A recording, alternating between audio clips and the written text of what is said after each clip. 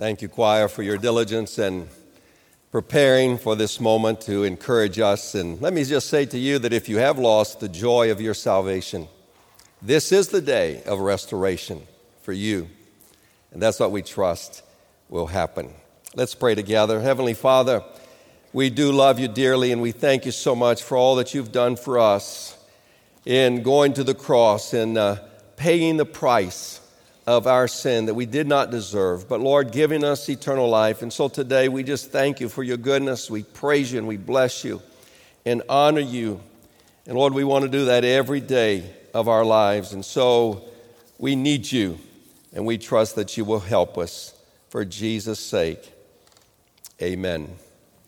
Let's turn in our Bibles to Matthew chapter 7. Matthew chapter 7, and as we are turning there, let's be reminded that God is good all the time.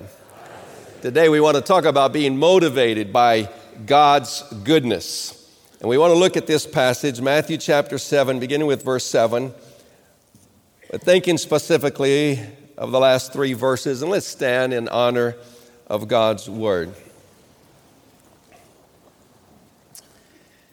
Ask and it will be given to you, seek and you will find, knock and the door will be open to you. For everyone who asks receives, he who seeks finds, and to him who knocks the door will be opened. Which of you, if his son asks for bread, will give him a stone? Or if he asks for a fish, will give him a snake? If you then, though you are evil, know how to give good gifts to your children, how much more will your Father in heaven give good gifts to those who ask him? So in everything, do to others what you would have them do to you. For this sums up the law and the prophets. You may be seated, and may God bless his word. I had amazing parents. They were wonderful people. They did us good all the time. They taught us the ways of God and really encouraged us to see how Christianity was the superior way of life, which many of you parents are doing, and I applaud you for that. We need to teach our children the ways of God. But more than that, our parents were very, very good to us. And as I look back now, I'm just amazed at all that happened and all the things that they did. And I remember one in particular that when we were young, there were four of us kids. My father went out and he bought 100 baby chicks. Now, where I grew up in Rio de Janeiro, our house and all of the houses there really are surrounded by walls, brick walls, 7 foot high. So everybody in the neighborhood in those days, many years ago, had all kinds of pets. And so it was okay to have all those chicks. And he bought 100 baby chicks, and he got home and he said, I'm going to divide these. I'm giving these to you. And so each one of us got whatever it was at that time, theoretically 25, but some of those died, but others made it just fine. And it was our responsibility to take care of them. Now, my father not only gave them to us, he bought the food to take care of those baby chicks, which he did. And then not only that, then of course there had to be in those first days electricity to take care of the baby chicks so they wouldn't die and they'd be under the heat. And so obviously he paid for that also. But as time went by, it was our responsibility to take care of them. However, that wasn't so easy. And so there was somebody that worked at our house, and my father obviously paid that person to do some things and chores around the house. So he also paid them to take care and help us take care of those baby chicks. So he not only bought them, paid for the food, paid the electricity, paid that person, he also had my mother prepare the chickens when they grew. You see, my mother grew up on a farm, and on the farm, in those days, you couldn't go to the grocery store and just buy the chicken all ready for you to fry. You had to prepare the chicken, if you know what I mean. And so not to be very gory with the details, my mother did it like they used to do on the farm. And so she prepared those chickens, and it took a while. But after that, she took them to the kitchen and obviously fried them and got them ready for the table. And I tell you, it was a wonderful moment when they brought them to the table. However, before we ate them, my father pulled out some more money. Now he said, I'm going to buy these chickens that belong to you. And so he paid each one of us for those chickens. And then we all sat down and ate the chickens that used to belong to us that now belong to him. Now, that's what I call the goodness of a parent. He bought those twice. And, you'd say, now, was that a good deal or was that a good deal? Well, at least for us, it was a winning proposition. But that was just the goodness of an earthly father. I don't know if your earthly father ever did something quite like that for you, but whether he did or not, let me tell you, your heavenly Father has. In fact, your heavenly Father has done for you what your earthly father could never do, and that was to give you so much more and to be so much better. And the goodness of God is in everything that he does. And we can see that in so many ways in Scripture. For example, we know that the Bible says in Genesis 1:27 that God created you in his image, and just the creation, just bringing you into this world was an amazing goodness of God. If you think about it, why should you be here anyway? You're here because of the goodness of God. But not only that, in Jeremiah 1:5, he tells Jeremiah that before he existed, God already knew him. And that's the goodness of God. And, there's some commentators, and Kyle and Delitzsch, who interpret that passage like that, along with other theologians, that actually before you even existed, before anything had come, God already knew you. But then you were formed in your mother's womb, and God knew that. And he tells Jeremiah that before he was born, he was set apart to become a prophet to the nations. And let me just remind you that applies to every single person in this building. We are all to be proclaimers of truth. And the world has come to us. 210 languages are spoken right here in this city. And I've said this before, but if we were a country, we would be number 7 in the world in languages spoken in a particular location. And so here they are, and it is our responsibility to really share the Word of God. But we have been appointed as prophets, and that's because of the goodness of God. But beyond that, it's interesting that King David, in this insightful passage of Psalm 139, he reminds us that God intricately designed you and knit you together in your mother's womb. And that's the picture of the goodness of God, that he knits us together. Imagine taking time to do that while we are being developed.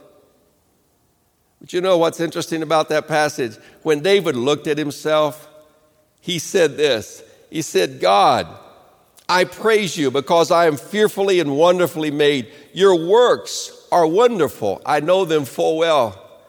Now, I like that because David really accepted himself. He liked what he saw because he saw in the creation of himself the goodness of God. You realize that so many people don't believe this verse, and 90% of teenagers, according to some statistics, don't accept themselves. If they're short, they want to be tall. If they're tall, they want to be shorter. If they have blue eyes, they want brown eyes, or whatever eyes they don't have. If they have curly hair, they want straight hair, but if they have straight hair, then they want curly hair. One time I was talking to a young man, and I asked him this question. I said, if you were looking in a mirror and you had the power to change something about yourself, would you use that power? He said, I would. I said, what would you change? He said, my feet. I said, your feet? Why would you do that? He said, because they're ugly. I have ugly feet. I said, so how do you know you have ugly feet? He said, because we were playing basketball in the gym, and my friend said, wow, you have ugly feet. And so he said, I have ugly feet. Now, a verse came to my mind about that time. And some people say you can't do this with Scripture, but I say you can. And I asked him this question. I said, have you been sharing the gospel with your friends lately? And he said, no. I said, did you know the Bible says how beautiful are the feet of those who share good news? And I said, do you suppose that perhaps what God really wants to do with you is simply when you look at your feet, just think to yourself, am I sharing the good news? Because if I am sharing the good news, then I can be assured that I have beautiful feet. You see, the problem is that we, and people that aren't happy with themselves. And by the way, I could give you many illustrations of adults in different circumstances who feel the same way, not only their appearance, but their abilities and their environment and their parentage. But the bottom line is that the Bible says in Ephesians 2:10, we are His workmanship, created in Christ Jesus for good works. The issue is that God is not finished with us yet. If we would really relax, we're like a painting on a canvas, on a tripod, and God is trying to finish His work in us if we would just be quiet and let Him do it. You see, it's the goodness of God that does that for us. Now, God not only knew you before you were conceived, not only created you and knit you together, He gave you life. You breathe today because God is giving you that oxygen at this very moment. That's the goodness of God. And then Jesus Christ came to this earth and modeled life at its highest. That's the goodness of God. You see, Jesus spoke truth. He lived truth. He rebuked the false religions of that day so that you and I would be able to live life at its fullest here on earth. Jesus said, I've come that you might have life and have it more abundantly. He wasn't talking about the future. He was talking about the very moment in which we are living. That's the goodness of God. And finally, He died for you and me on the cross to forgive us our sins and to be made sin for us, so that in Christ you could become the righteousness of God in Him. That's an amazing statement. Do you realize that when God looks at you, He really sees you through Jesus Christ? And so He sees the righteousness of His Son, which is then seen in our lives. We are the righteousness of God. And because you are sons and daughters of the King, and because you became the righteousness of God in Him, there are special privileges for you. The Duchess of Cambridge, Catherine Elizabeth Mountbatten Windsor Middleton, is married to the Duke of Cambridge, William Arthur Philip Lewis. I didn't know he had all those names. But they are known to you as Kate Middleton and Prince William. And unless the baby has been born in the last 2 or 3 hours, has it been? Anybody know? All right, well then, it means that she's still pregnant with the future king or queen. And she's the talk of the worldwide media that sits around and speculates on what she's going to call the baby. I mean, that boggles my mind that they're trying to figure out if it's going to be Victoria or I don't know, William II or whatever. But, because they belong to the royal family, this couple has special privileges that you and I do not have. I mean, they can go right into the palace. They have the freedom to do that, which you and I don't have. The queen might go out of her way to talk to them. They can sit at the royal table and perhaps receive some wisdom from the queen and Prince Philip. But the reason's very simple. The prince is the queen's grandson. He belongs to the royal family. But did you know that there's something that's so superior to that? And it comes from your God. Listen to what He says in 1 Peter 2. You are a chosen people, a royal priesthood, a holy nation, a people belonging to God, that you may declare the praises of Him who called you out of darkness into His wonderful light. Once you were not a people, but now you are the people of God. Once you had not received mercy, but now you have received mercy, as we heard just a little bit ago by the choir. You have a privilege even greater than the prince and his wife. You've been born from above, and therefore you are the children of God, and that means that you can enter into the very presence of God. You can go right up to His throne, and you can talk to Him, and you can listen to Him. You can tell Him you love Him, and you can listen to Him say to you, I love you. You can receive counsel from Him. Almighty God. I've been in a few countries, and I find that in some countries, the people are afraid of the God that they worship. And they're always trying to appease their God, where you and I can come right in boldly, he says, into the very presence of our King of Kings. You see, you have a privilege even greater and better than they do. In Matthew chapter 7, We're told how good God is to his children. We find out that if we ask, we receive. If we seek, we find. If we knock, he opens the door. And then he compares the earthly father to the heavenly father. And it's obvious that they cannot compare. But imagine if our earthly fathers have done something good for us, what our heavenly Father will do in comparison. And then as a result of his goodness, Jesus says this, so that in everything do unto others as you would have them do unto you. And so based on the goodness of God, you have the privilege of blessing those around you and do to them what you would like for them to do to you. You know, one of our families, and I have permission to share this, recently, about 2 months ago, we had a tremendous storm here in Houston, and lightning struck 2 trees in their backyard, and then it struck their house. And their house caught on fire. Now, the house was catching on fire at one end, and fire was already going up from the roof. But they were inside at the other end of the house, and they didn't know that their house was on fire. Now, let me ask you a question. If you were in that situation, wouldn't you like for someone to come banging on your door, breaking it down if necessary, and screaming for your name and saying, "Get out, get out, get out, your house is on fire"? Of course you would. And you know, in the spiritual realm of life, there are people who need to be warned. People who are facing critical and dangerous situations in their life that may not even know what they're facing. They need to be warned. Do you know, the good thing is that in Romans it says the goodness of God leads man to repentance.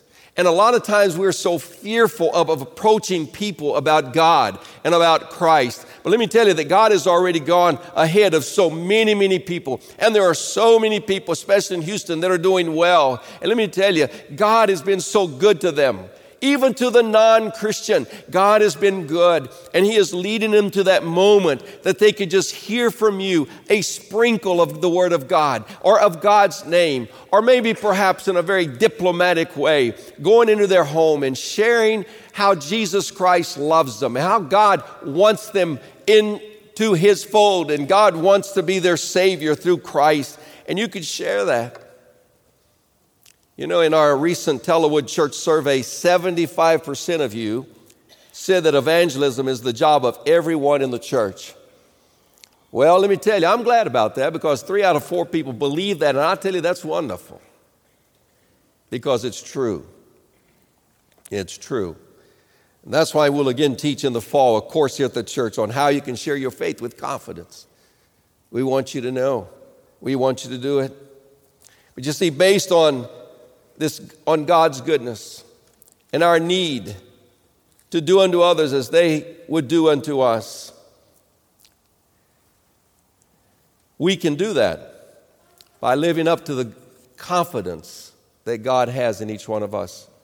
God has confidence in you. Did you know that? Do you know that some of the most powerful statements ever made by Jesus about you are in Matthew chapter 5?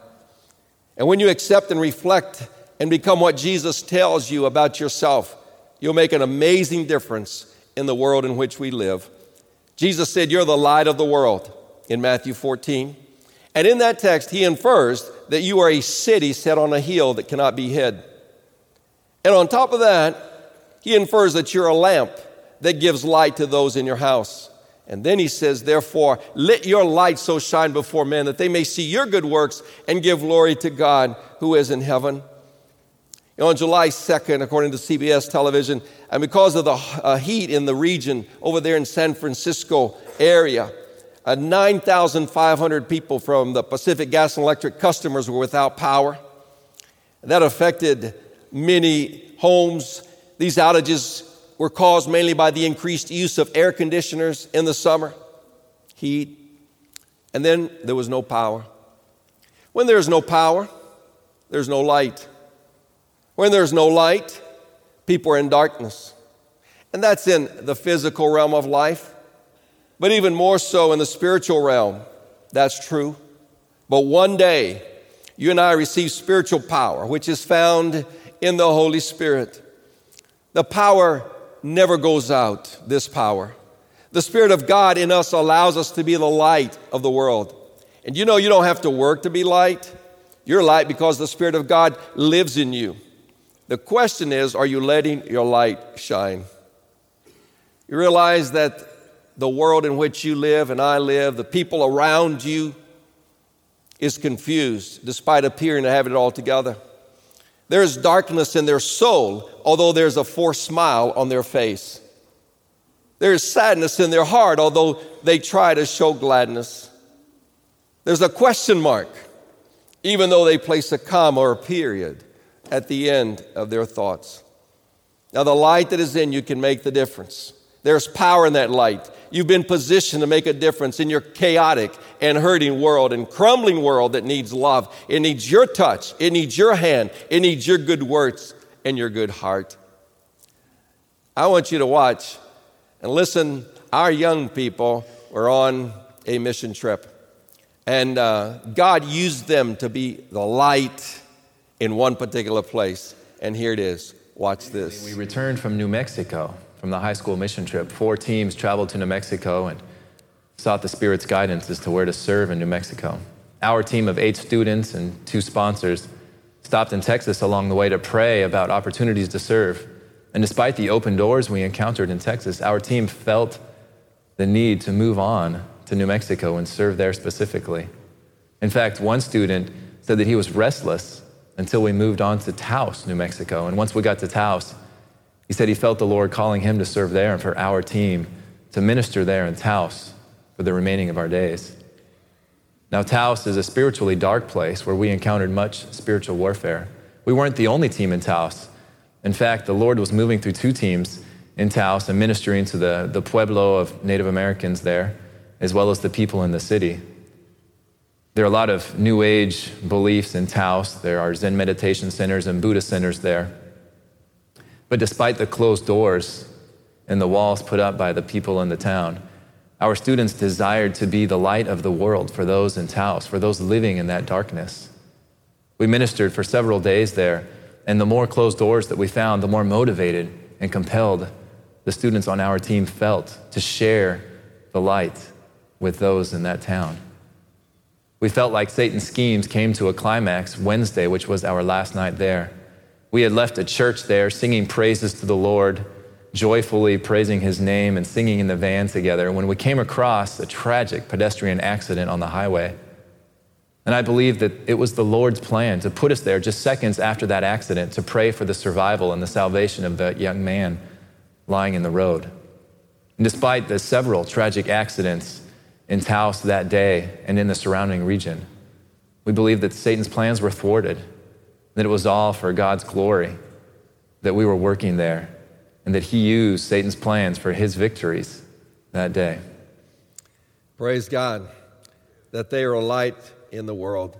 Many years ago, I was privileged to go to Israel, and we were in front of our hotel at night.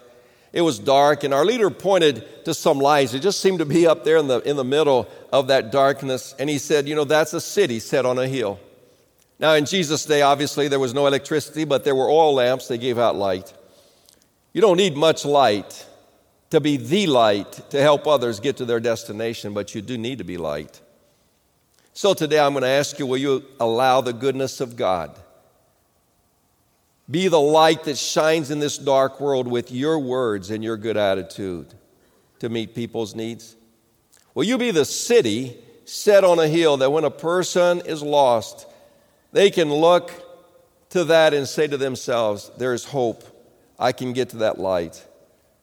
Will you be the lamp in your house that calms the fears, gives hopes, and leads each one to depend on God? You see, all of this is possible because Jesus said, I'm the light of the world, and whoever follows me will never walk in darkness, but will have the light of life. That's our privilege because of the goodness of God. And this morning, perhaps, You just need to be reminded that God has great confidence in you, and you're to be the light wherever you go. Perhaps you're here this morning and you've been planning on joining Tallowood for a long time. You like this place, and we would love for this to be the day in which you do it. And in just a moment, I'll be down here. Pastor Larry will be with me, and we'd just be so glad if you'd come. We'd love to have you join our church by letter. Perhaps some of you have accepted Christ, but you've never followed the Lord Jesus in baptism. You could come and say, I want to be baptized. I want to follow Christ and show the world that I really trust Him and love Him and want to follow Him. Perhaps you're here and you've never come to the wonderful realization that Christ is the King of Kings, that He died for you on the cross. He wants to save you. And today you could come forward and tell us, pray for me. I want to receive Christ. We want to give you that opportunity. And while we sing this hymn, you come. We'll be here to receive you. Come quickly. Come now. Don't wait. Let the Lord be your Savior. Let's stand together as we sing.